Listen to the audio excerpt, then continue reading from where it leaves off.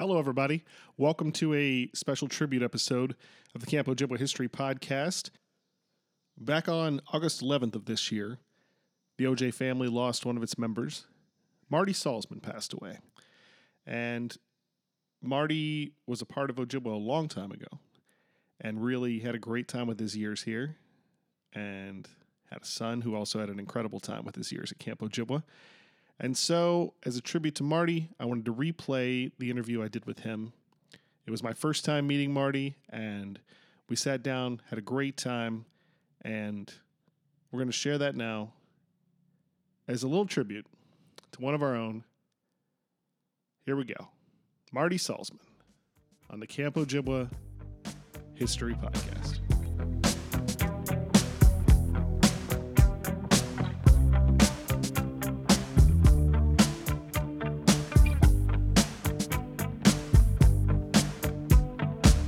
First and foremost, for the record, please state your name and years at camp. My name is Marty Salzman, and I started in 1955, and my last year was 1970.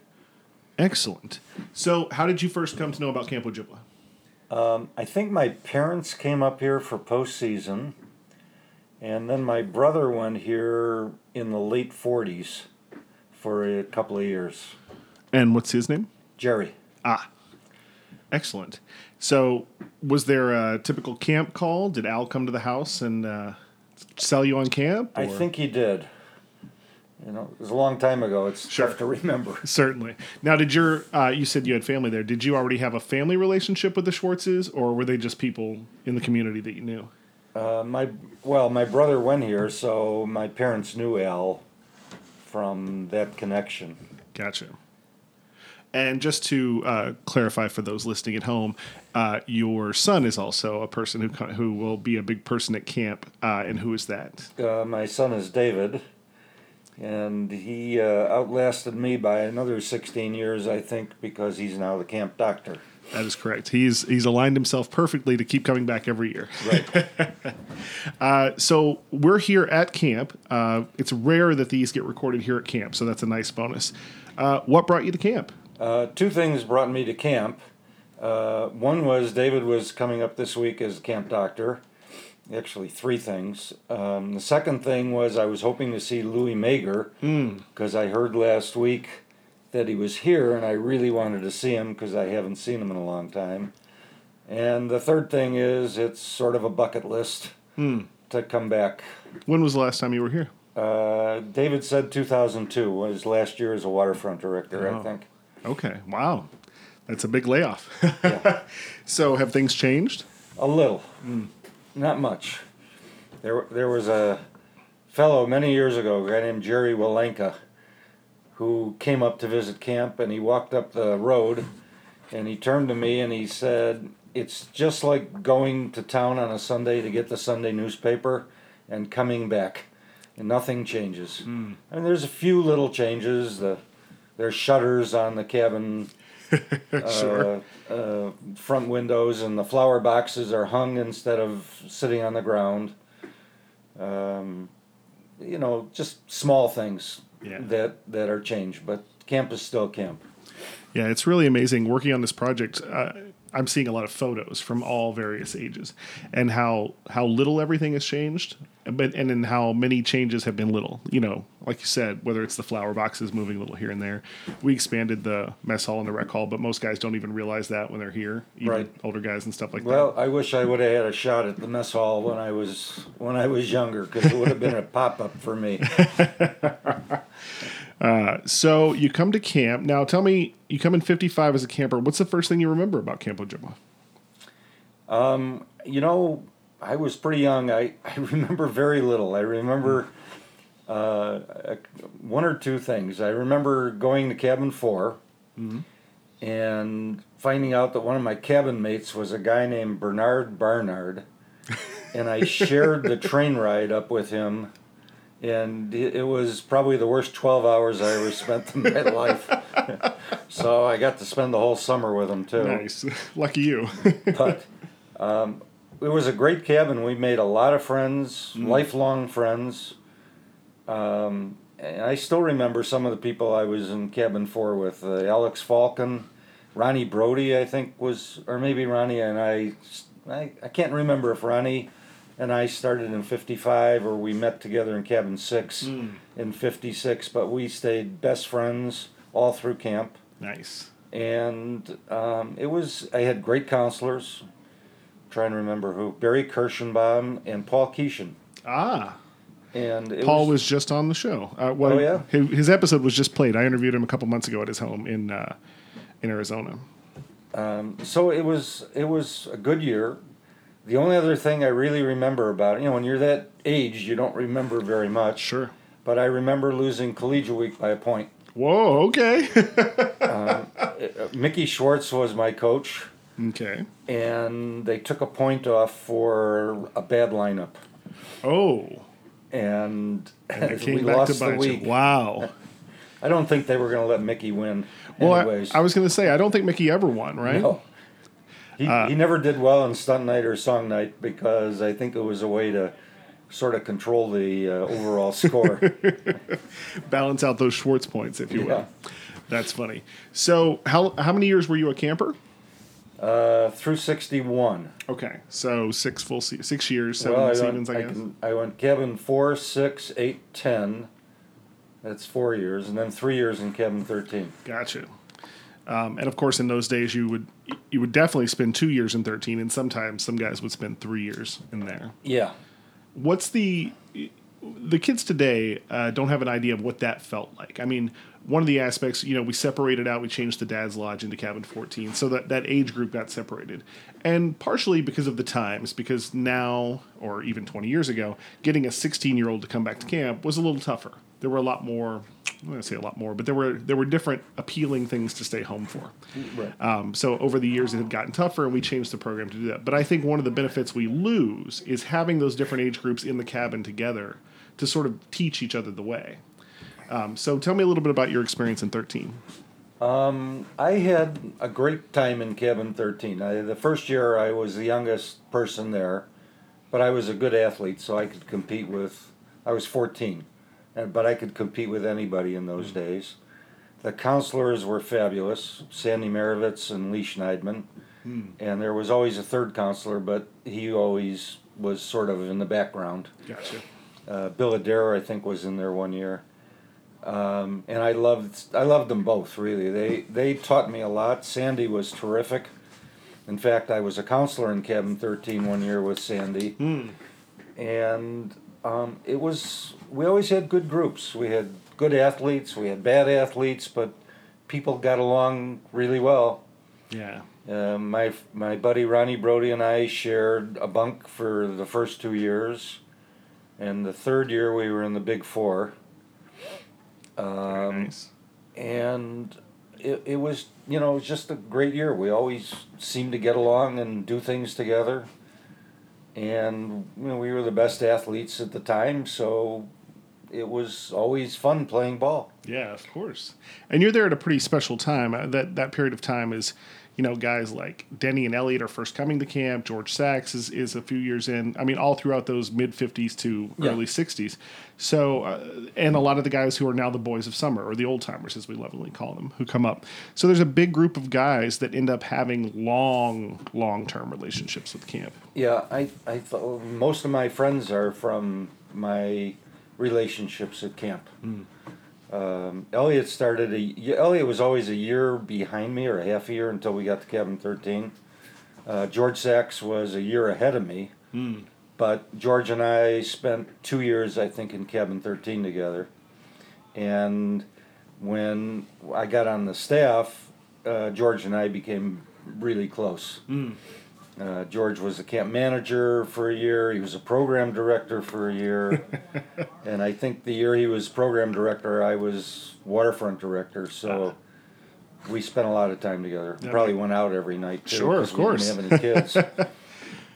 Nice. And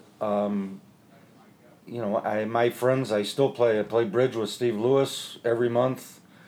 He and I went to camp together. I played with Chucky Alexander. Chucky was a camper, I think. And the old-timers, as you call them, Sure. A lot of them were my campers. They're a couple of years younger than me. Nice. Except I don't know who else comes up, but Well, Bernie's a little older than you. Bernie's right? older than me. But George maybe. George and I started in cabin 6 together, I think. And you've already mentioned Wanks and Ron Brody, and that also typically, well, it was Diz Nitzkin, of course, was part of that crew. Dizzy was about 2 years older than me. Yeah. And nowadays, Rafi and Feldman, they're part of that. Right. Steve was my camper. His older brother was my camper in cabin 7. I saw a great picture. I had never met Steve, and I was seeing Barry in Chicago, and I went to his office, and Steve was there. And he said, "Oh, it's nice to meet you. You're a camp guy. Let me show you a great picture." And it's a picture from post-camp of Steve mooning out the door of cabin 4. Yeah. Just white as can be, bare ass to the world. Yeah, I was like, his parents came up. There was a group of parents, really old-timers, who used to come up every year for postseason. Monty Feldman, Orks Lieberman, Red Shaps, I'm trying to remember who else. And all of their kids were in my cabin in cabin 7 one year. Oh, wow. And it was probably the single best cabin I ever had. Very nice.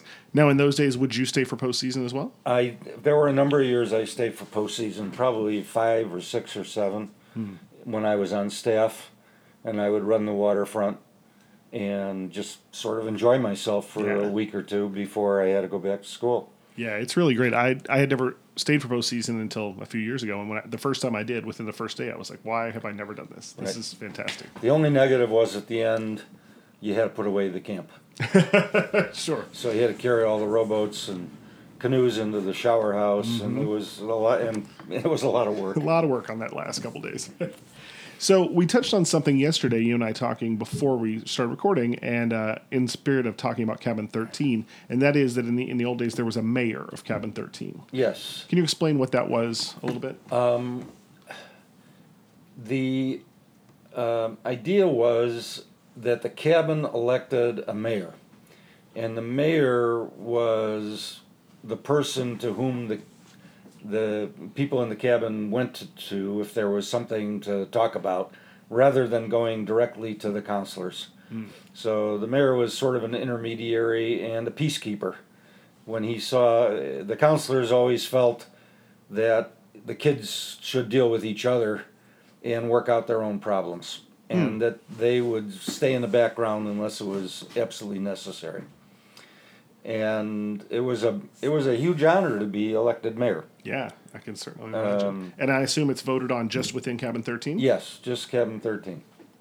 And, it was a big honor, and most of the time it was a pretty easy job because most of the kids were good kids. Sure. And, I can't remember that I ever had, knockdown, drag-out problems. Everybody seemed to get along pretty well. I mean, the biggest problem was every once in a while somebody didn't want to go to an activity. And you had to get them out of the cabin. But other than that, it was a big honor. Yeah. To be elected the mayor. And how does being the mayor compare or contrast with being the chief of the Braves? Well, the chief is elected. I think the chief was elected by all the Braves. Mm-hmm. That's certainly how we do it now. So, you had all the kids who were over 12 have the election. And it was a pretty big deal in those days to be chief of the Braves. We had maybe 2 or 3 powwows every summer where the Braves would put on some type of a skit. I remember one year, was it Bernie Kerman, I think, we had this elaborate setup where Bernie was going to light a torch on the first island and walk in.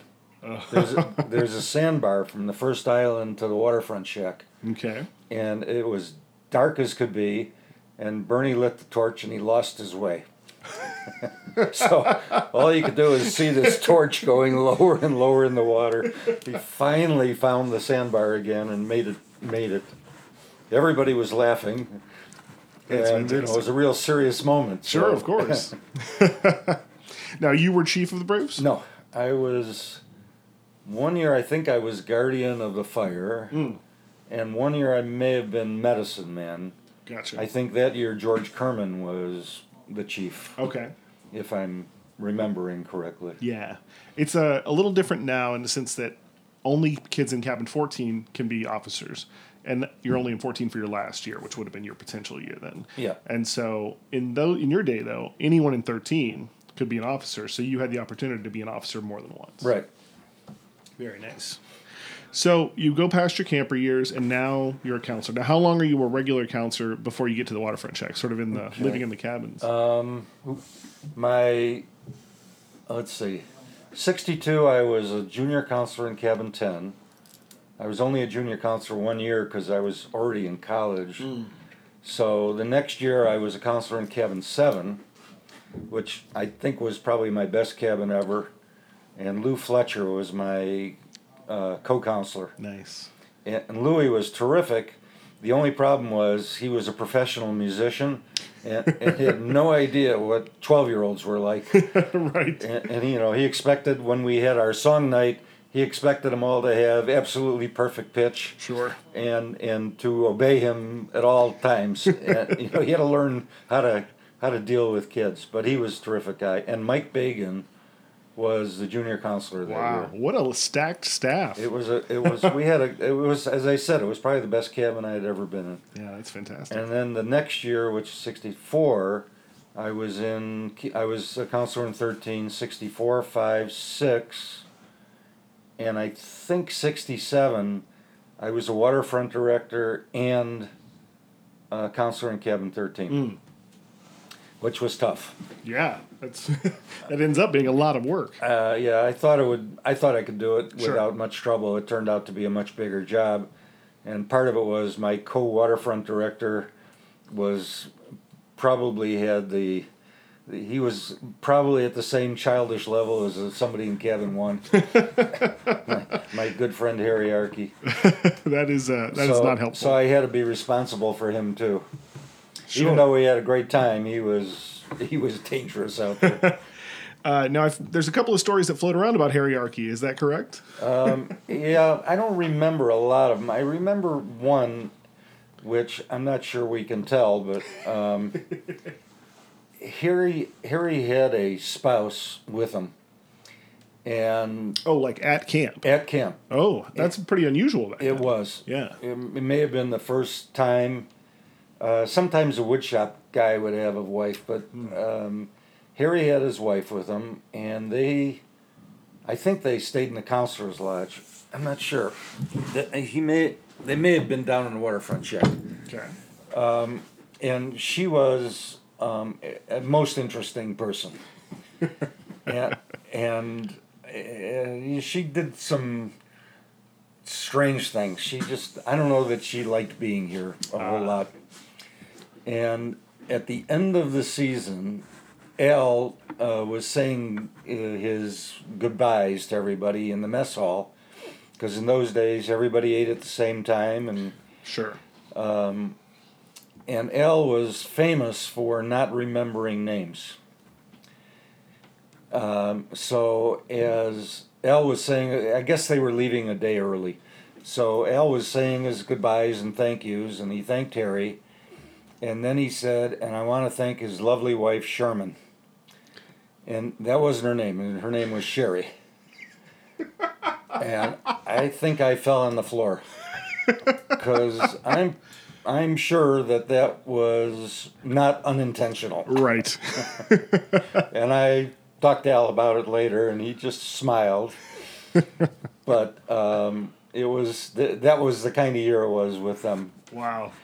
So I remember that, and I'm sure everybody at camp probably remembered that statement too. Yeah, I can imagine. Those days, Al has an underrated sense of humor, I think, Al was the best. The years you talk about, 55 to 70, we were really fortunate because we got to meet a lot of the campers who started camp. They would come up as the old timers. Oh, sure, of the course. Guys who were starting here in 1928, 1930. And because of my position as a Cabin 13 counselor and waterfront director, I really got to see Al in every capacity. Yeah. I saw him as a camper.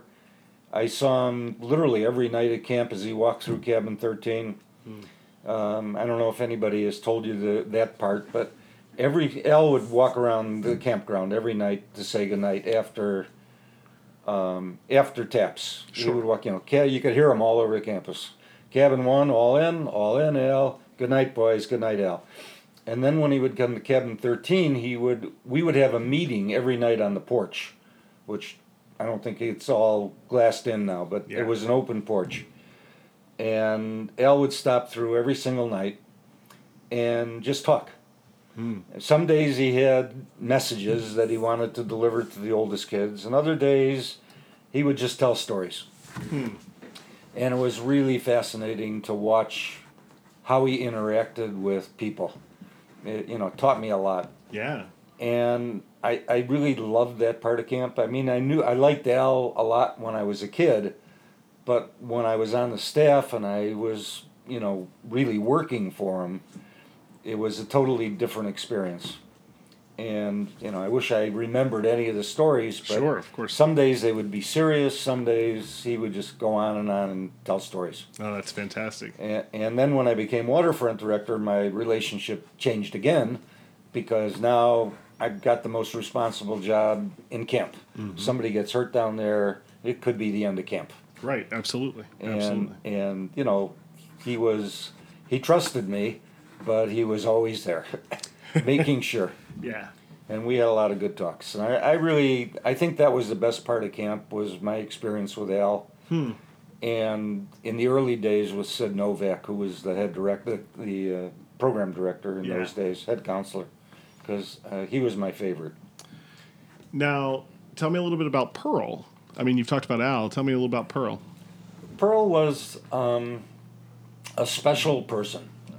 We got along, the group of guys who were campers and became counselors could get away with just about anything. I mean, for example, before I tell you about Pearl, when we were junior counselors, we waited tables. And when you walked in the kitchen, you were told at the beginning of the year never to say anything, don't talk to Katie. And, it was run like a military operation in there. And the guys I became junior counselors with didn't follow that rule. Oh. Yogi Rustin used to come in and he used to bang the pots and pans over her head. And she fell in love with us. We could do no wrong with her. And we used to come one year, we came up in the winter and she cooked for us. Wow. And we used to come up pre-camp a week before to help set up camp, and she would make us whatever she loved us. Nice. So we had a great time with Katie. And Pearl, Pearl was Pearl. She was very demanding of everybody, but she cared a lot.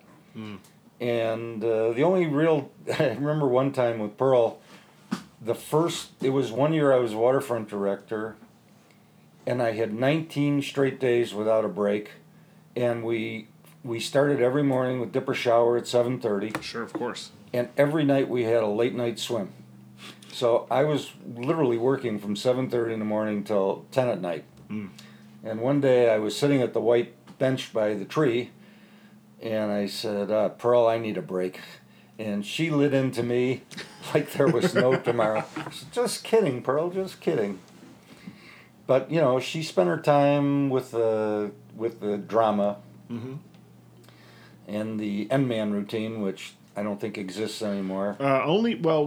It has lasted most all the way through. Just this year at the Lou, in revamping the Jubilee, changed it significantly. But prior to this year, the N-Man is in the 6 people doing the hand routine has still continued on. There are elements, obviously, that changed over the years, but that was a big deal for Pearl, and we used to practice all day for 5 days because we had to be perfect. Sure. And she was a tough taskmaster when it came to that. But she left us alone, in the camp stuff, running. She never was that involved. She stayed out of the picture. But she was around. You knew what she liked and you knew what she didn't like. Yeah. But Al was the guy that we went to, and then in later years, Mickey was taking more and more of the reins. Gotcha. Now, you mentioned the drama. One thing I always talk about with guys is, as much as we're a sports camp, and everyone knows we're a big athletic, competitive sports camp, that the stage has always been a big part of Ojibwa too. Things that have happened in the rec hall. Yeah, there was a lot of things that went on in the rec hall. There would be talent nights.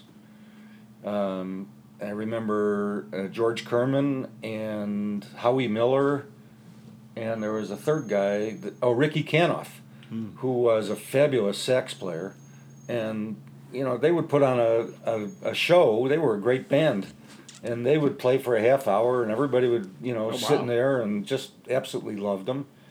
We had talent nights, we had cabin song nights, we had a cabin stunt night, I think. We had the minstrel show, which was a big deal, and it was a big deal in those days to make the chorus.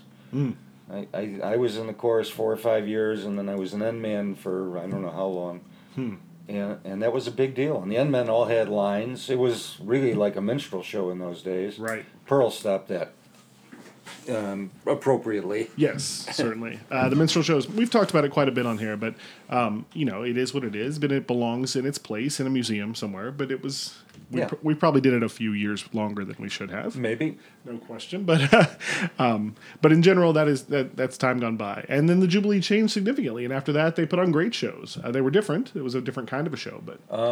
my first year in the chorus, H. Reed Harris, Turtle. He has since become H. Reed. Turtle was the music director. I don't think he could sing, but he was very good at getting us kids to learn 26 songs in a week. Well, there you go. And it was a tough week because we'd play ball and then we'd run into the mess hall every free moment, or not the mess hall, the rec hall, for every free moment to learn how to do all the songs and to do them right. I remember one year when I was a counselor, we had a barbershop quartet.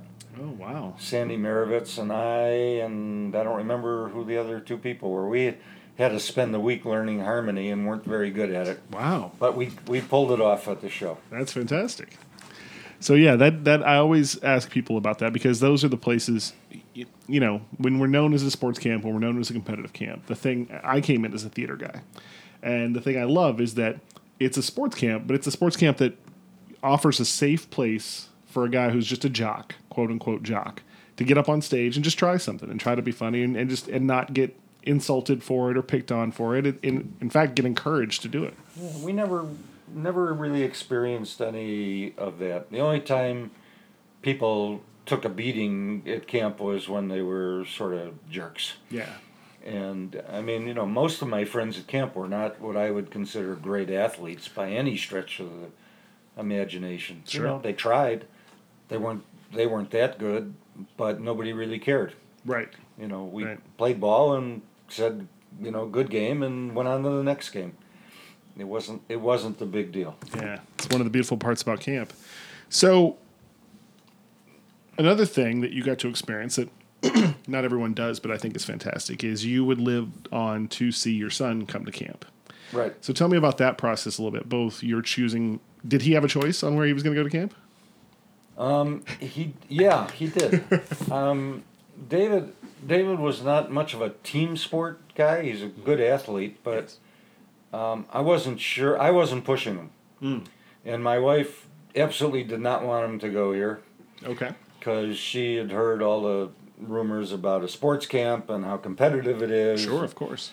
She went to a girls' camp where you pick daisies, I think, for 8 weeks. So Denny came to our house, and he was terrific. I mean, I just sat back. I really didn't want to push David here. I wasn't sure if he would like it as much as I did. Sure. So I stayed back, and Alice and my wife absolutely did not want to send him here, but fell in love with Denny. She just loved his pitch, and David liked it. We talked, I think, to a couple other camps. Yeah. And David really wanted to go here, so we let him go. That's great. And he just obviously loved it. He went for a long time as a camper and counselor and waterfront director. And now he's back as a camp doctor every year. Well, he's a good kid, even though he's not a kid anymore. So going back to your day, you talked about now you're on your staff years. Another big aspect of camp, of course, in those days, as much as any, is what happens after the day is done here at camp and what might happen in town and going out. Maybe going to different places and having different types of beverages or whatnot. Yeah, there wasn't a lot of options in those days. Sure. And there were certain places that we sort of stayed away from because there was still a fair amount of anti-Semitism in Eagle River. And we would find a bar. There was one bar that we sort of found in the basement of the Vilas Theater. Where the bowling alley, I don't know if the bowling alley is still there. No, the bowling alley has moved, but it used to be right there too, right? All of it was together. The bowling alley was in the basement, and it was really tough watching a movie because every time you get to a key part in the movie, somebody would you could hear the ball rolling down the lane and hitting the pins.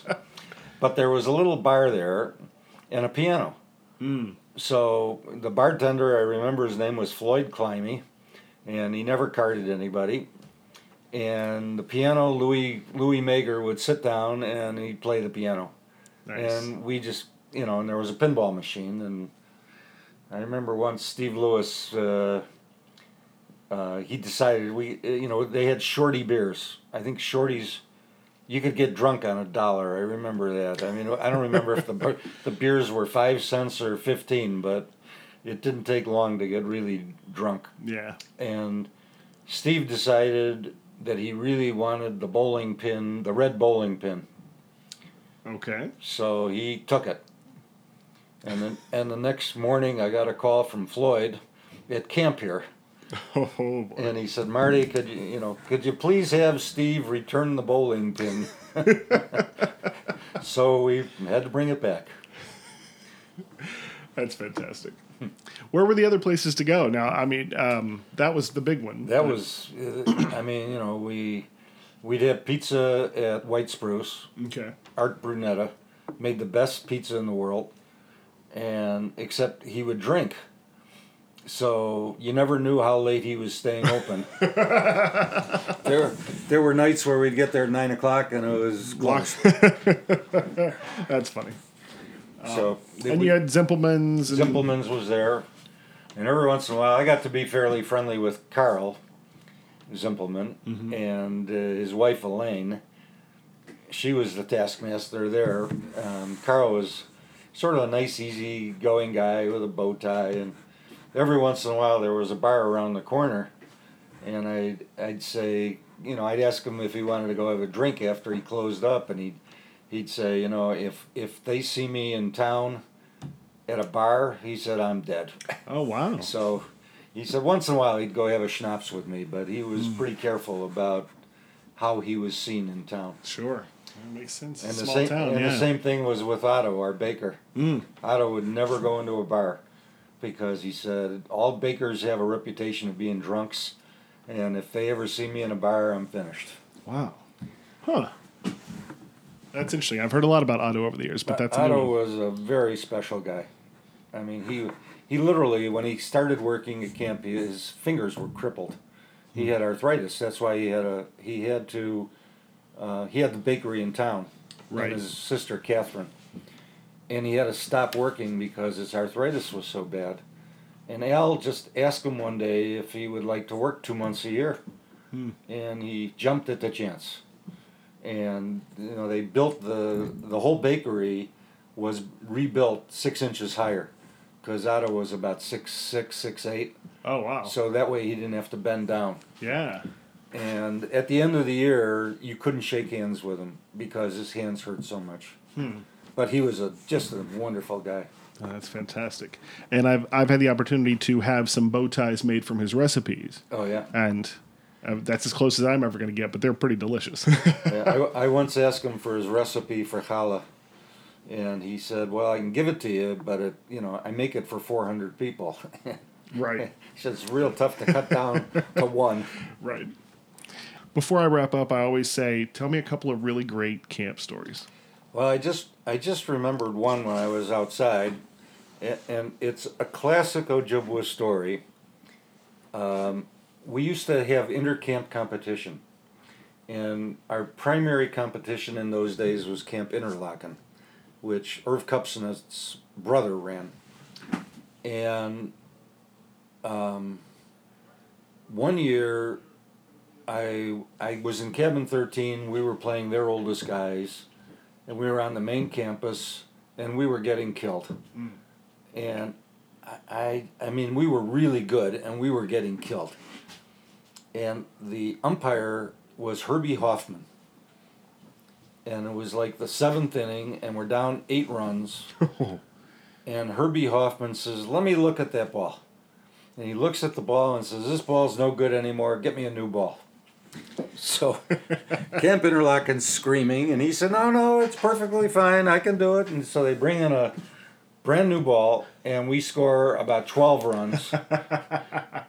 And I could see Al. I mean, it was classic Camp Ojibwa. I could just see Al sitting out there at the white benches, watching the game and smiling because we didn't lose.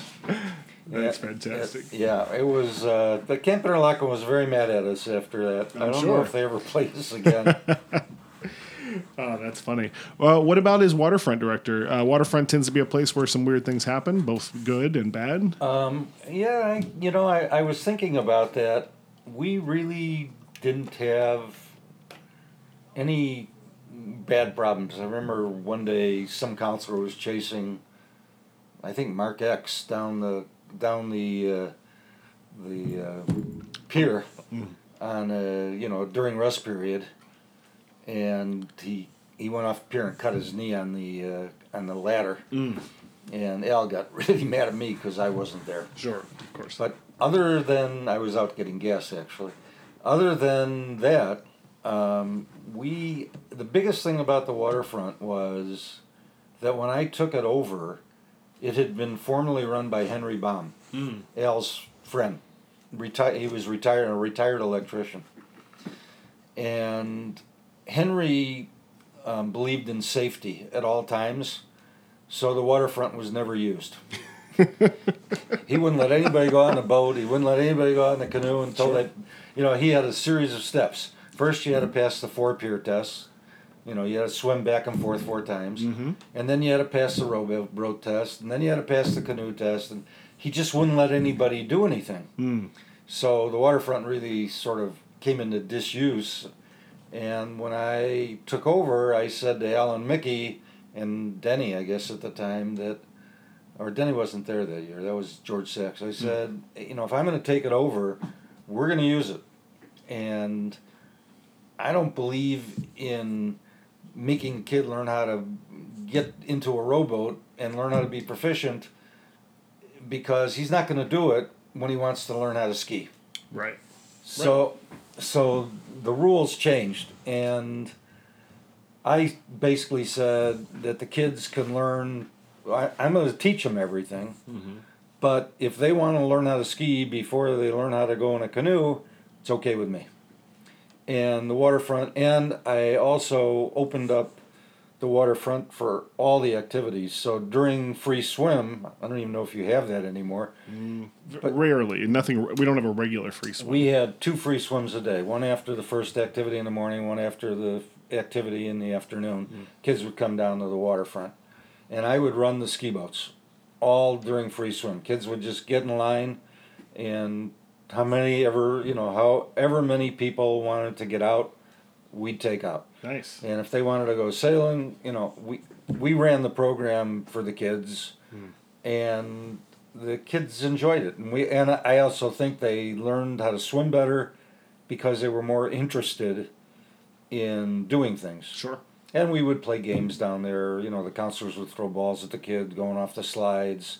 We had one game, I don't know if you still do, where counselor would throw a ball to a kid jumping off the diving board, who would then no, it was the other way around. I think they'd throw the ball to the kid coming down the slide, who would throw the ball to a kid coming off the diving board, who would then try and throw the ball to a kid jumping off the high dive. Had to be the other way around because there weren't enough lefties. Right. I think you start at the high dive, right? You throw out to the high dive, then into the low board. I'm sure we did it every different way we could think of. But it was the only way I could figure out how to keep the counselors watching the kids. Sure. Otherwise, they'd be talking to each other and not watching the water. And, the water there is dangerous because you can't see. Right. So even with 10 or 11 lifeguards that are free swim, it was a little dicey. Yeah. So that was one of the things that I used to do to keep the lifeguards engaged. And then toward the end of the career, boats started coming around. The lake got busier. In the early days, the only other people who were back here were fishermen. Right. And as things went on, more and more speedboats populated the lake, and it became more and more dangerous. Yeah, So, we've talked about it. It's come up more than once about the island swims, the 1 island, the 2 island, 3 island. Yeah. And basically we stopped mostly just because there was traffic on the lake and you Right. couldn't have as much free reign as we used to. Well, we used to have rowboats go with the kids, but the problem was that the people who ran the speedboats were more careless, I think. Yeah. In fact, it got to a point where when I would send out a sailing group, I would always have a chase boat out there. And once in a while, we'd get some smart Alex. But we had the Donzi. Mike Bagan's boat was here. Sure. And that boat would go about 36. It would beat anything on the lake. Nice. So people sort of realized that they couldn't get too far. So I always like to wrap up with one final question. Now that you're a grown-up, years past camp, how has your life been affected by your time at Ojibwa? Well, the easy way to answer that is almost all of my friends today were the friends I made at camp 60 years ago.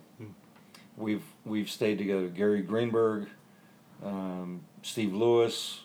I'm sure I'm missing 10 people. Sure, of course. But we really developed great friendships. That's what I think was the most important thing that camp does for you is allow you to have friendships.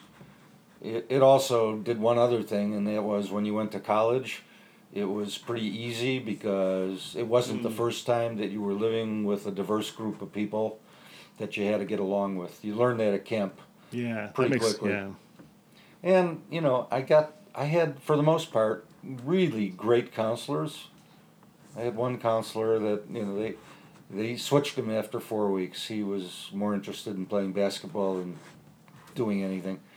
But for the most part, I remember all my counselors, and they were terrific, and they all taught me something. So that's what I liked about camp, and I think most people will probably say the same thing. I don't think it's winning Watermelon League or, my only real memory of all the sports is the first year I was here was the first year of Peach League. Oh, wow. Okay. And I didn't bring up a mitt because I didn't know that. Right. So I played Peach League without a mitt. I may be the only person ever to do it, and I played first base. And Jerry Nussbaum was my coach, and his brother Bob Nussbaum was up here, and he was a lefty. So Bob would give me his mitt, and I didn't know how to use it. So I was much better playing barehanded than playing with a mitt. Yeah. And I think we're 14-2 during the season. And the team we played in the finals was the team we lost both games to. And in the final game, we killed them. Nice. And that was my big sports memory from camp was the first year I was here. Yeah. And Ian Sachs, George's brother, was on my team. Ian was in cabin 2, I think. We had I don't remember very much about it. I remember Jeff Marks jumping on my foot at first base. He thought, that was permissible. Sure. Well, playing barehanded was fine, but the stepping on the foot, that's... that one. And then he tried it again the second time, but I pulled my leg off, and he just absolutely killed himself, landing on the hard base. That's great. And I remember hitting a lot of balls in the woods, because I was a big hitter. Nice. In those days. My friend Steve Lewis said I hit my peak when I was 12. Isn't it true for all of us? Well, Marty, I can't thank you enough for sitting down with me. This was great. Good. And thanks for coming, and I hope you enjoy your time here at camp. Thanks, I do. I enjoyed it a lot. Awesome.